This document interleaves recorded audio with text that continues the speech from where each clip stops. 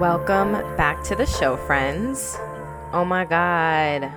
We're here in LA, slowly but surely, trying to get our fucking lives together. Don't get me wrong, I love hunting for studios where I can touch my bed and the stove at the same time. It's great.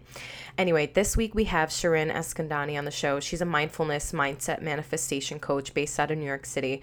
I had the pleasure of connecting with her several years ago now, and she's just someone I really, really look up to. Her parents are also immigrants, just like mine. I mean, she immigrated herself from Iran. When I don't know how old she was, but I believe during her adolescent years.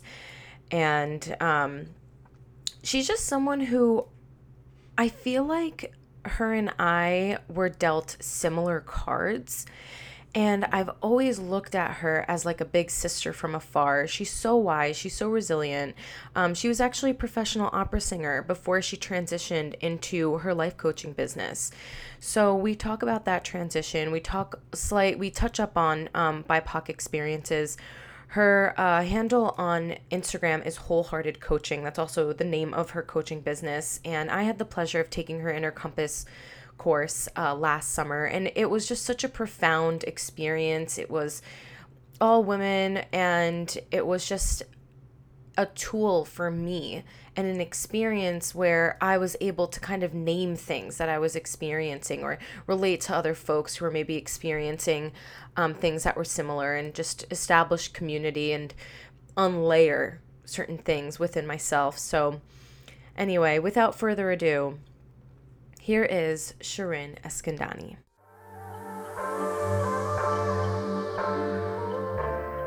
Welcome to the show, Shirin. Hi, thank you for having me, Aisha. So happy to be here. I am so honored to have you. I admire you so, so much. I can't even tell you. I've told your husband several times how much I admire you. We love you. We love you so, so much, Aisha. The feeling is totally mutual on both our sides. We Thank admire you and love you so much. I always thought of you as like, I don't know if I ever had the honor or like the pleasure of telling you this, but like I've always viewed you as like a distant older sister. And I feel like it's because like I feel that we have such similar like traumas in a way, and we'll definitely get into that in the episode, but just like the BIPOC upbringing. You were brought up in Canada, right? Yeah. Yeah, and like me in New York. Tell me a little bit about Wholehearted before we dive into all that. Yeah. The work I do now is mindset and mindfulness coaching. I call it life alchemy, really. And it's about creating gold. And I love how you use the word trauma because I think that we can create gold out of whatever life gives us. It's a process that sometimes seems impossible, Mm-hmm. but it is. And so for me, coaching, when I found it a very kind of dark part in my life. I'd done a lot of therapy and I love therapy and I cannot recommend therapy enough to people. However, I found with therapy, I had the self awareness to know where a lot of my habits and like behavior were coming from. Like I could explain the why, I could pinpoint the source of it.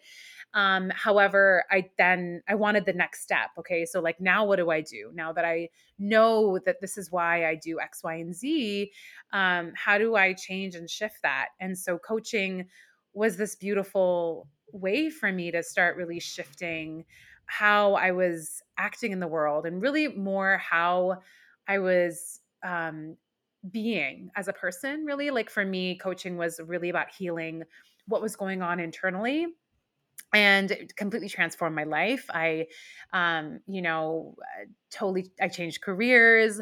I found my partner, and it really became my life's calling to do coaching. And I know we're going to talk a little bit about the BIPOC experience, but one of the things that really um, was really difficult for me, and I couldn't name the difficulty at the time because we didn't have the language you use now, but it was that I was like oftentimes the only person of color in a lot of the spaces, the wellness spaces I found myself in. And I was so thirsty for the knowledge that I was like, okay, like I'll deal with this, whatever.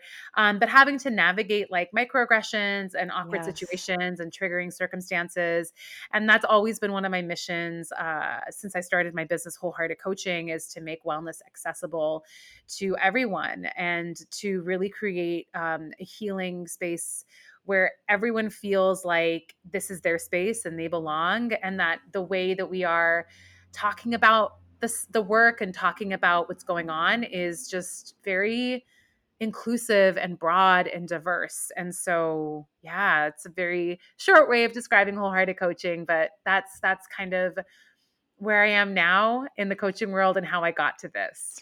I admire so deeply your work, and I just want to take a moment to like talk about the brave I think it's bravery for you to step into a space as like one of, like, in the beginning at least, and I would even still argue now, as someone who was like one of the only people of color like at that time, and just, creating this new path for folks who are of color who want to step into this space. I view you as like a pioneer in that sense. And even before then, you were an opera singer, right? Yeah. So for 10 plus years, I was, first of all, thank you for that. That's very kind. I don't know if I can like fully claim that, but I receive it. But yeah, for 10 plus years, I was an opera singer. And I know both you and I come from an artistic background, which is like, talk about trying to conform within a field that's I was like just about to say that. Yeah. so whitewashed, right? So whitewashed. And yeah, again, like at the time, like looking back now, you're like, oh, wait, that was racist. That was sexist. That was misogynistic. But like, you just had to suck it up, because I think that was also part of the narrative that we were taught was like, this is an unhealthy environment and it's toxic, but like, just deal with it, you know? Yep. And so, yeah, for 10 plus years navigating that world, which was really toxic in so many ways externally, but also I think toxic internally, because I think, I don't know if you have this experience, but as an artist, as a human, but as an artist especially, you're not given the tools to thrive and be resilient in the face of constant criticism, Totally. constant rejection, constant judgment. Like, I think within the artistic field, whether you're an actor, a singer, a dancer, it's just a constant, right? And it's like it's at a higher rate that normal people have to deal with it, and the coping mechanisms we're offered are not healthy at all. And so I know that for me, like when I found coaching, a big thing was that I realized I was an asshole to myself. Like I was so unkind to myself. Like that thing where you're like, well, I'll just be critical before they can be critical towards me. Mm-hmm. I'll reject myself before they can reject me. And that was seeping into every aspect of my life. And it got to the point where it was just, I had become such an inner enemy to myself that I was burnt out. I really had gotten to a point where I didn't like singing anymore. Yeah. And I just, so it was just like a really dark place, and coaching helped me find like my love again and the joy again and in the arts, which I had lost for a very long time. And it's like hearing that, it's almost fucking demonic.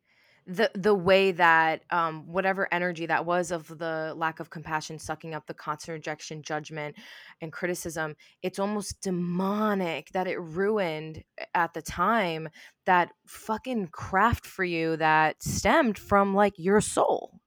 it, Yeah. it stemmed from a deep place within. It was something within you that just needed to be expressed. Yeah. But I think we lose sight of it, right? When you get caught up in the business and the industry and the competition of it all. And also like the arts, I can't speak for all of them because I don't know them, but I have a feeling they're similar to the field I found myself in. They're founded by insecure people. And so insecure people create very insecure and toxic environments. Yep. And so, you know what I'm saying? So like, looking back now, I can just see like, oh yeah, totally insecure, totally like unhappy with their lives. And they just spread that and project that It's around. a And projection cesspool. yes, Yes. It's Yes. a projection cesspool shitstorm. It's the craziest thing. And I totally identify with like looking back and being like, now that I have the ability, I feel as though I've always had emotional intelligence because I developed it growing up because I had volatile caretakers. And that's like what your psyche does to protect itself. But I wasn't able to name the fucked up shit that I saw. And now that you can name it, you can really look back and be like, wow, they just actually hated themselves. Or maybe they were even struggling with jealousy of your abilities of something. Didn't know how to cope with their own jealousy, so they would project it onto you and get in your head. Yeah, there's so many reasons, but and I think that behavior is unfortunately accepted and normalized then, right? So then the narrative is like, oh, this is supposed to be hard. Oh, they're assholes. Oh, this is just what it's like, and I'm really happy to see that over the past year, a lot of those narratives have been questioned. And yeah, because it's not supposed to be like this. It's not. I don't care what field you're in. Like, Totally.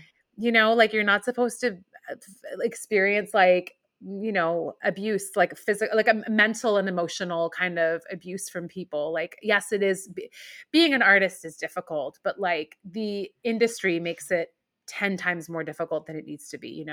When did you realize that your relationship with singing was in the shitter a little bit at that time?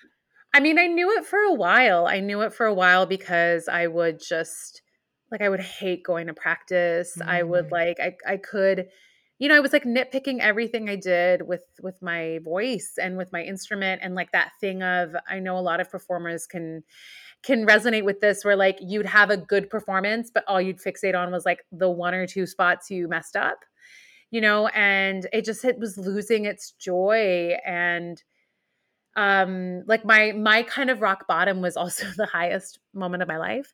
So I always say this. So my story is that like I as an opera singer, the pinnacle is singing at the Metropolitan Opera, right? And that was my dream since I was a little girl. And that dream came true about 5 years ago. And I got a call from my agent, and he was like, Shirin, the Metropolitan Opera wants you to sing in Carmen as Mercedes. And that was actually like my dream role. I never wanted to be Carmen. I always wanted to be Mercedes. I'm like, Carmen, that's like a lot of stress to be Carmen. I just want to be Mercedes. So I'm like, I want to be one of the pips. But it was like literally my dream come true. And I'd always like imagined this moment in my life. And I thought, as a young girl, I thought, when you get this job, you're going to be so happy. You're going to be like screaming and jumping. It's going to be this great moment. And then as a young woman, when I moved to New York, I would always say, like, if I get this job, if I ever get this job at the Met, I'll know I'm a great singer. I'll know I made it. I'll know I'm good enough. And, I got that contract and I realized like I felt and believed in none of those things. And that's when it hit me, where I was like, whoa, like you can get exactly the thing that you want. And I had been waiting. I was like, when I get this, I know I'll be great. But you can Mhm. get that exact thing externally of what you want, and you can feel none of the things you wanted to feel. And that's when I realized I needed to figure out what was going on internally instead of just trying to make the external change. Totally. That was a big wake up call, Aisha. Huge. That is, I want to take a moment, like a big fucking light to shine on that. That is one of the most life, world, mental model of the world, mental model of yourself rocker that I think anyone can ever experience, is like getting what they've always wanted and hating it, or thinking that the thing that they got was going to solve X, Y, and Z, and it just doesn't. And it's like I can identify with that because I kind of felt that way with like the fitness industry, with like working at MFF, like Mm, it's like a nationally and like kind of like a world renowned gym. I was like, I'll be so happy once I get this job and blah blah blah. And I completely identify. It's like you're at the highest point of your life and you're just fucking miserable. yeah. And that is really where the real work starts. It's like getting washboard abs and Yes. realizing you're still insecure, Yeah. That's exactly it. That's exactly it. you know? Wow, God, you must have went fucking through it with that. I did, but I was so grateful for that wake up call because, like, sometimes you get the thing you want and you're like, oh, but like, if I got like X amount more dollars, or if if this person was 2 inches taller, it's like, no, like, this was exactly the thing I'd always wanted to manifest. And it was such a big lesson for me. And so I had like a year and a half to prepare for the role. So in the opera world, we get a lot of time to get ready. And in that year and a half, most people work on their instrument, which I did. I practiced and whatever. But what I really fixated on and focused on was like my internal healing. And so it was about like a more an emotional and spiritual journey for me. And I was through that journey, I was able to find my joy again. And, to this day, I say my greatest accomplishment wasn't singing at the Met, but it was singing at the Met and like enjoying every part of that process. Wow. Yeah, and, like, even when I messed up or things went to the left, like, I had become such an inner ally. I had the tools, right, to become resilient, to bounce back, and so it was just an incredible, incredible experience, and I'm so grateful for it. However, at the end of it, I also realized I no longer wanted to be a singer because I could see clearly, like, I always with my clients who wanna quit their jobs or leave their whatevers, partners or whomever, like, it's like I always ask them, let's first get to a place of either finding your love again or accepting. Just at least let's get out of the hating and the resenting, because whenever we make a decision out of hate or resentment, it's not aligned. And so you're always going to wonder what if, you're always going to think you didn't do something you could have done. You're always going to just be holding on to it energetically. And so for me, I got back to that place of love, and I could see so clearly that, like, I actually didn't want to be in this lifestyle, in this career anymore. Like, I love to sing, but I didn't love the career. And yeah, and so that's when went to, did a coaching certification, and then very slowly transitioned from, singing full time to now coaching full time. I've never heard of like a turnaround that quick of like not even with the jobs. Sorry, I should get specific. I mean, with like you having that wake up call and the fact that you weren't like fuck this or whatever, and you took that year and a half to like do internal work and then enjoy your dream role is so admirable. Thanks. I mean, I'm a very stubborn little person, and I'm like, when I'm like, I'm gonna heal, I'm gonna heal. Like, I'm gonna do it. But it's a constant. I mean, if anyone's listening, healing is like, this. It's not linear. It's ups and downs and ebbs and flows. But you're right. Like, I was very grateful that a year and a half is not a lot of time.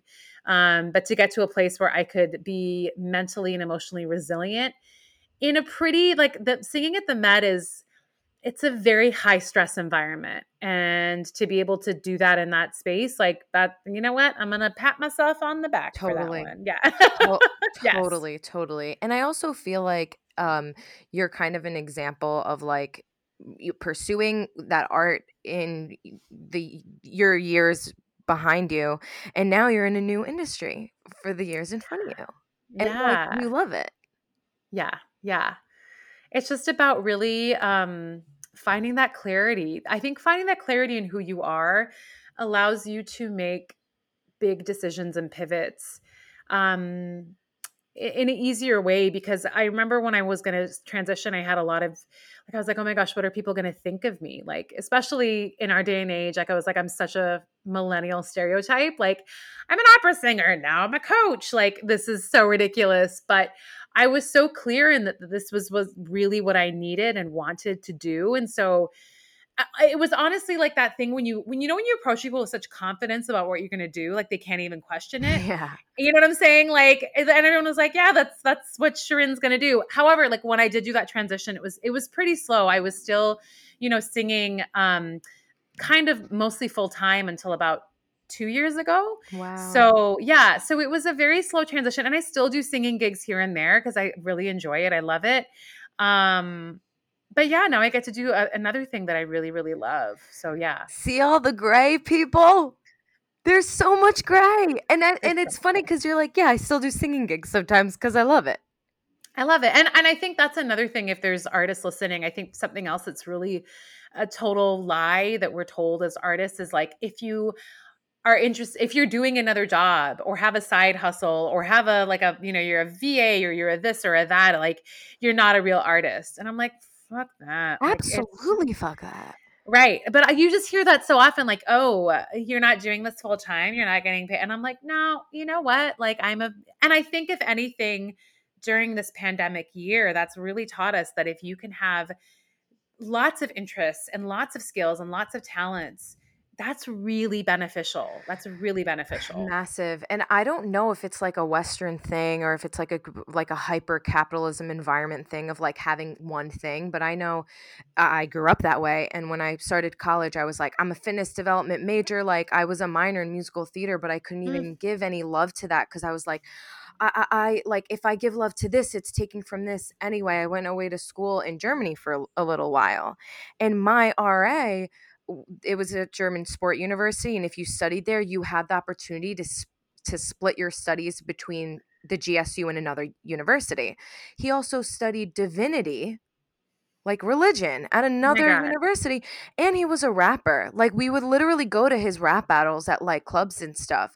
So he's like doing, like leading scientific studies at the GSU for whatever kinesio or like body movement related stuff, and then he's studying divinity in his other credit hours, and then in his off time, he's like just rapping. I love it. I And love it. I was 20 when I went there, and when I say my mind was blown, like I felt free of like so Yeah. many social constructs of like having to identify as like just a singer or just a fitness person or stuff like that. And it's so sad how we box ourselves like that. It really is. Yeah, and we really need to normalize that and allow for that curiosity to bloom because you just honestly don't know what's going to come of things. And I always say, like, we never know the meaning of anything. Like Mm. you don't know, like you start doing something and you think the outcome's going to be one thing, and then you look back on life and you're like, oh, that's like not where I thought that story was going, but that's where it went. And so if we Yeah. really become one of the things I also teach is manifestation, and I Mhm. think sometimes we can manifest our ways into lives that we're not supposed to live. Mhm. You can will your way into that life, and so I think it really helps to have this wide lens and this curiosity when it comes to like your life because Yeah. you don't know where those things are going to lead you. Yeah, totally. And even like being able to let go or being able to flow of like the identity that you hold on to, like allows for that, like maybe you identified as being into like math and being into like, very like one side of the brain, but here you are, you love painting. Like painting makes you feel so good. And it's like, if it makes you feel good, that's something I've been thinking a lot about actually. Not just things that make me feel good, but also people that make me feel good. Mm, Like even if I'm around someone or I'm on a date or I'm talking with someone and they're not saying anything that's like particularly concerning, but I don't feel nice around them, yeah, I'm like, I I'm not gonna continue keeping them close to me. Like there's just right. no reason. And there's the obvious exception of like people having their off days, of course, but I mean like the root chemistry between you Yeah. and anything, Yes. you Yes. know, a, 100%. a medium or a person. Um, should we cut into like a little bit of BIPOC experience? Yeah, Let's do 100%. it. Yes, yes, yes. So, speaking of healing, did you find that you had to do healing around that? And particularly, so you identify as a non practicing Muslim, or how, I don't want to put words in your mouth. Yeah, so my family, I was born in Iran and my family is Muslim.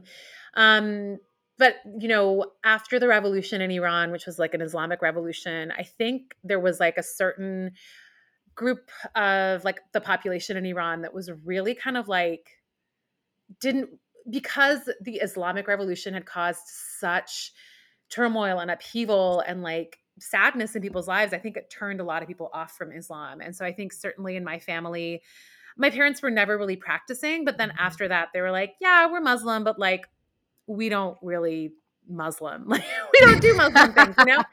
And we have lots of respect for it, and we certainly have family members like my grandma would pray, and but we didn't. And so but we immigrated to Canada when I was 4 Mhm. to a very white town, Mm. to a very white city, and my parents they actually the Iranian population there is one of the biggest now, but they took us to a part of the city that did not have any Iranians. And for my parents, I think that was really a conscious decision. One, some of our closest friends lived there, but two, I think they really wanted us to have a full experience of being like in Canada, but also Iranian. Like we spoke Farsi in our household. My mom was like, I mean, now looking back as an adult, I'm like, I don't know how she did that, but she would make us feel just as excited for our Iranian celebrations than for like them westernized ones. Like we loved Wow. Christmas, and then we loved celebrating Nowruz, which is the Iranian New Year. And so they did a really great job of that. However, like it was me, my sister, and my best friend that were like, there was a handful of brown kids at our school.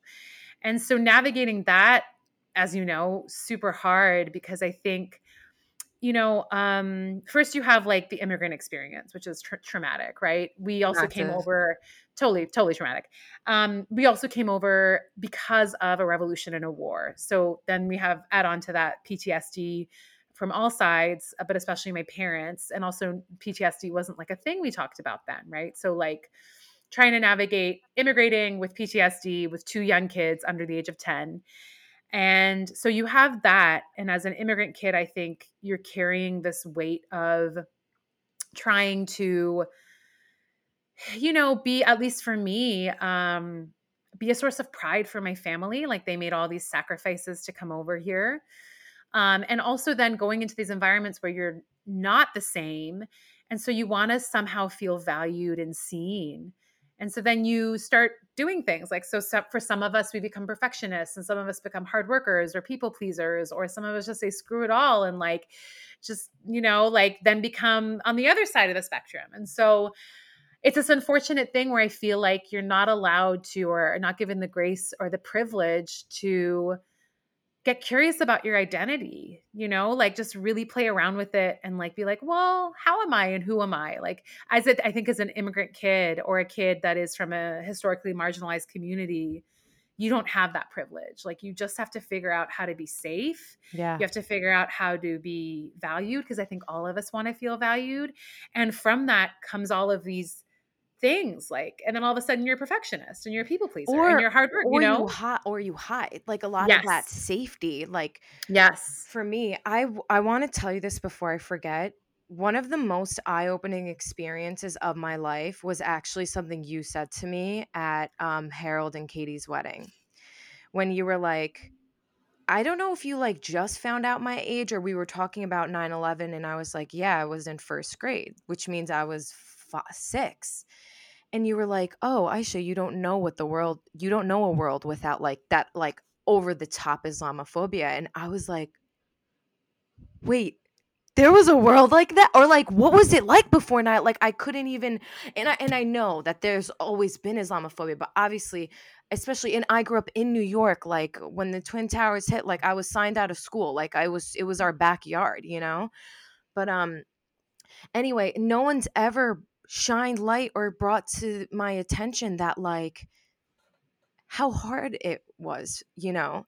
And like my name is Aisha, and it's like I'm white passing, but every time they're like, "What's your name?" They're like, "Oh, it's Arabic." Like it's always brought to the surface very soon after. And I remember my mom.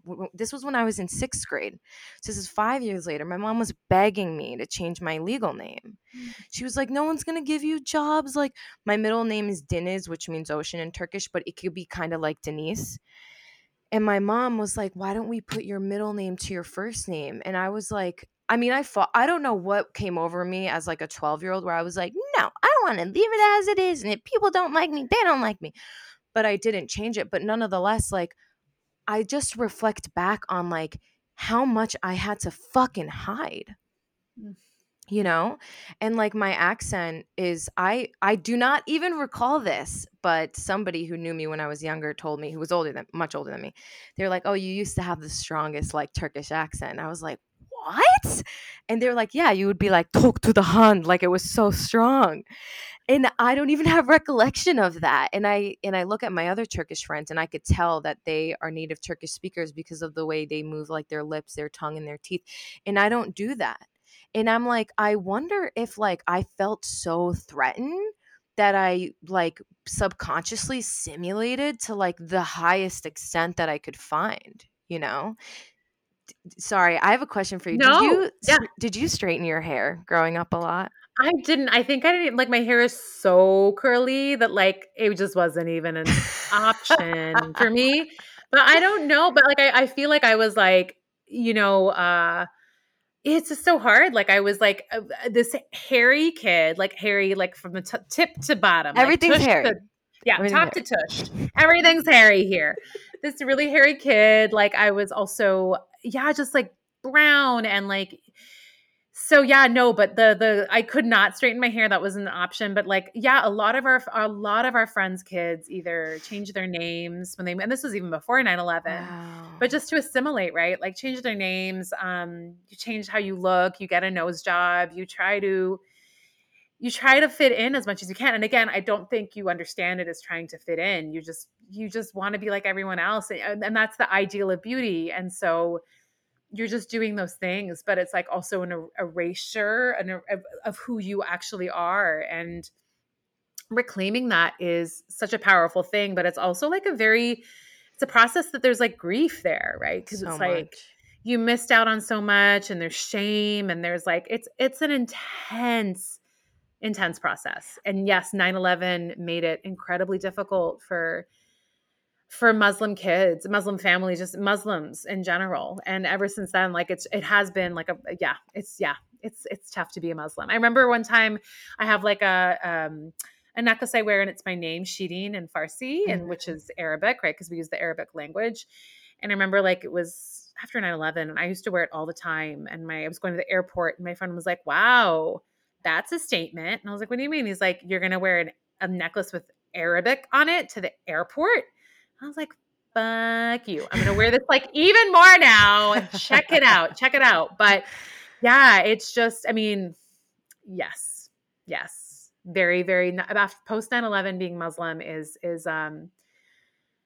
and you and I are people who are like, you wouldn't guess we're Muslim, right? I'm Yeah. sure you get that all the time. People are like, huh, you're Muslim? And for me, actually, I always say, like, I'm Muslim Iranian because I do want that, like, that this is what a Muslim person also looks like. Like, we come in many different shapes and forms and sizes, and we think many different things, you know? That's another thing you did for me with leading by example. I remember when we were at the wedding, it was like a weekend, but it was like we spent like everyone that whole weekend together. So I feel like there were so many exchanges looking back. And you were like, yeah, I still tell people I'm Muslim, but I tell them I'm non-practicing just to show that there are like others of us. And I was like, I'm going to do that too because I Mhm. basically like I went from like I was really practicing when I was younger, and looking back, it was definitely just like so much trauma of like my parents' divorce and moving, and like me, my mom, my sister, we had to move into a basement. Like it just so much happened, and I would go to like Quran on the weekends, so it was like a safe place for me and like community and stuff. So I used to really practice. And then as I started growing up in my enlightenment journey, I kind of was like, I don't really like this. Like I also really like girls, like and boy, like you know what I mean? Like I just like started stepping away from organized religion. So I would just say that I wasn't Muslim, but that didn't feel right either. Cause it was it's still so embedded in us, Yeah. or for me, I don't want to speak for you, but and then when you said that, I was like, I love that. I want to do that too, and just show people that it's a spectrum. It doesn't mean everyone's wearing burqas, or it doesn't mean that everyone prays 5 times a day and on. Yeah, no, because I think I mean, again, like even though we don't practice, I think there's a lot of cultural stuff that's still rooted in Islam and Yes, being Muslim, right? So, and again, I'm like, if Christian people, if Jewish people can claim their religion but they don't practice, then why shouldn't I and can't I, right? But again, I think it's like taboo to be Muslim, and so like, why would you claim that? And I'm like, but totally. that's what I am, It's right? who That's you what I are. am. Yeah. Do you feel like you've processed a lot of that trauma of immigration, or just like BIPOC trauma of when you were younger? I mean, I've like processed it and stuff comes up but like, that is it's part of who I am. It's a fabric of who I am, and not in a bad way. I think our traumas also become the fertile ground for like some of the greatest growth. And like a lot Massive. of like Yeah. the work that I do is because of the trauma I experienced. And so I think it's a constant practice. And I'm sure just like you, there's like moments in life where things are brought up again and you're like, but I thought I like healed this or I like whatever. Totally. Um, and you know, especially during this pandemic year for like me, safety is like a really big core value. And like there was such a lack of safety. And I could, you know, when you're feeling like they say that phrase, like what's hysterical is historical. Mm. And like just having these moments of like anxiety and like Raj, my husband, would just be like, she's like, you're not yourself right now. And I was like, oh my God, no, I'm not. Because like I was really caught up in my trauma. And like that's okay. We can have grace and space and but like it's impossible to think that those things aren't gonna revisit us Oh, and have moments with totally, them. Yeah. totally. I identify with what you said to such an degree, to the point where now I can feel if I'm like upset by something or if I'm full blown trauma responding. I'm like what you said of that lack of safety. Your brain probably kicked into a mode of like, hey, are we going to be alive tomorrow? Are we going to be alive in an hour? Like, is our survival actually going to be jeopardized? I asked about the processing because I had resistance to going to therapy for so long because I was like, how the fuck am I going to talk to, and like, no shade, but this is really how I feel. Like, how am I going to talk to a white woman about this? Because I have to not only grieve all the shit, but I always find myself explaining myself. So I haven't actually, to this day, hashed up so much BIPOC stuff. That's why I asked you. I didn't know if you've found like a space. I mean, I think now we have like in our older lives of just like being able to talk about these things with other people of color, but I still haven't spoken about so many of the things that went on in like elementary school and things like that to this day. Oh my God. I mean, I know you, and so I know you have that self-awareness. But really having a therapist or like a just someone to unpack this stuff with has been really helpful. But I know what you mean when there's like you're in a space with a white person and you're like, I have to explain myself. But then also sometimes I feel like the answers they give you are so culturally insensitive that they're not really, like it's like, as a brown person, like I could never not be connected to my family. Hmm. Like it's just not an option to be like, create boundaries like this and like don't do this and that. I'm like, no, like I have a fucking Iranian dad. Like I'm going It's home for different. the holidays, It's different. Yeah. It's different. So how to navigate that? A really great account that I love on Instagram is Brown Girl Therapy. She's wonderful. You should check her out. But I know exactly what you mean, and that's one of the big things that I wanted to do in the coaching space was to offer that safe space to like unpack as a person of color. Because yeah, you don't want to explain yourself when you're going through your trauma. Yes, that's a big one. And for anyone listening, I just want to validate that because for so long I felt like an asshole because I didn't want to explain, where in reality I was so tired. I just was tired, like just physically, mentally tired. Anyway, I can speak to you forever. I Um, know. I'm like, let's. We have to cut it short, but I could talk to you forever and ever. We need like a part two, Aisha. oh, I'm so down. Are you crazy? If you're down, I'm down. Where can the listeners find you? You can find me on Instagram at Wholehearted Coaching. I also have my own podcast, Wholehearted Coaching, the podcast, and you can go to my website, wholehearted-coaching.com. I cannot recommend Shirin enough. And anyone who knows me knows like I can't talk about anything unless like the integrity's there. Like I cannot. I'm so lucky to have met you because you've been proof of concept for me. Thank you so much. You're That very means so, so welcome. much to me. Thank you, Aisha. I love you. I'm so proud of you. You're an incredible human, and I'm just really honored to be on your podcast. Thank you. Thank you.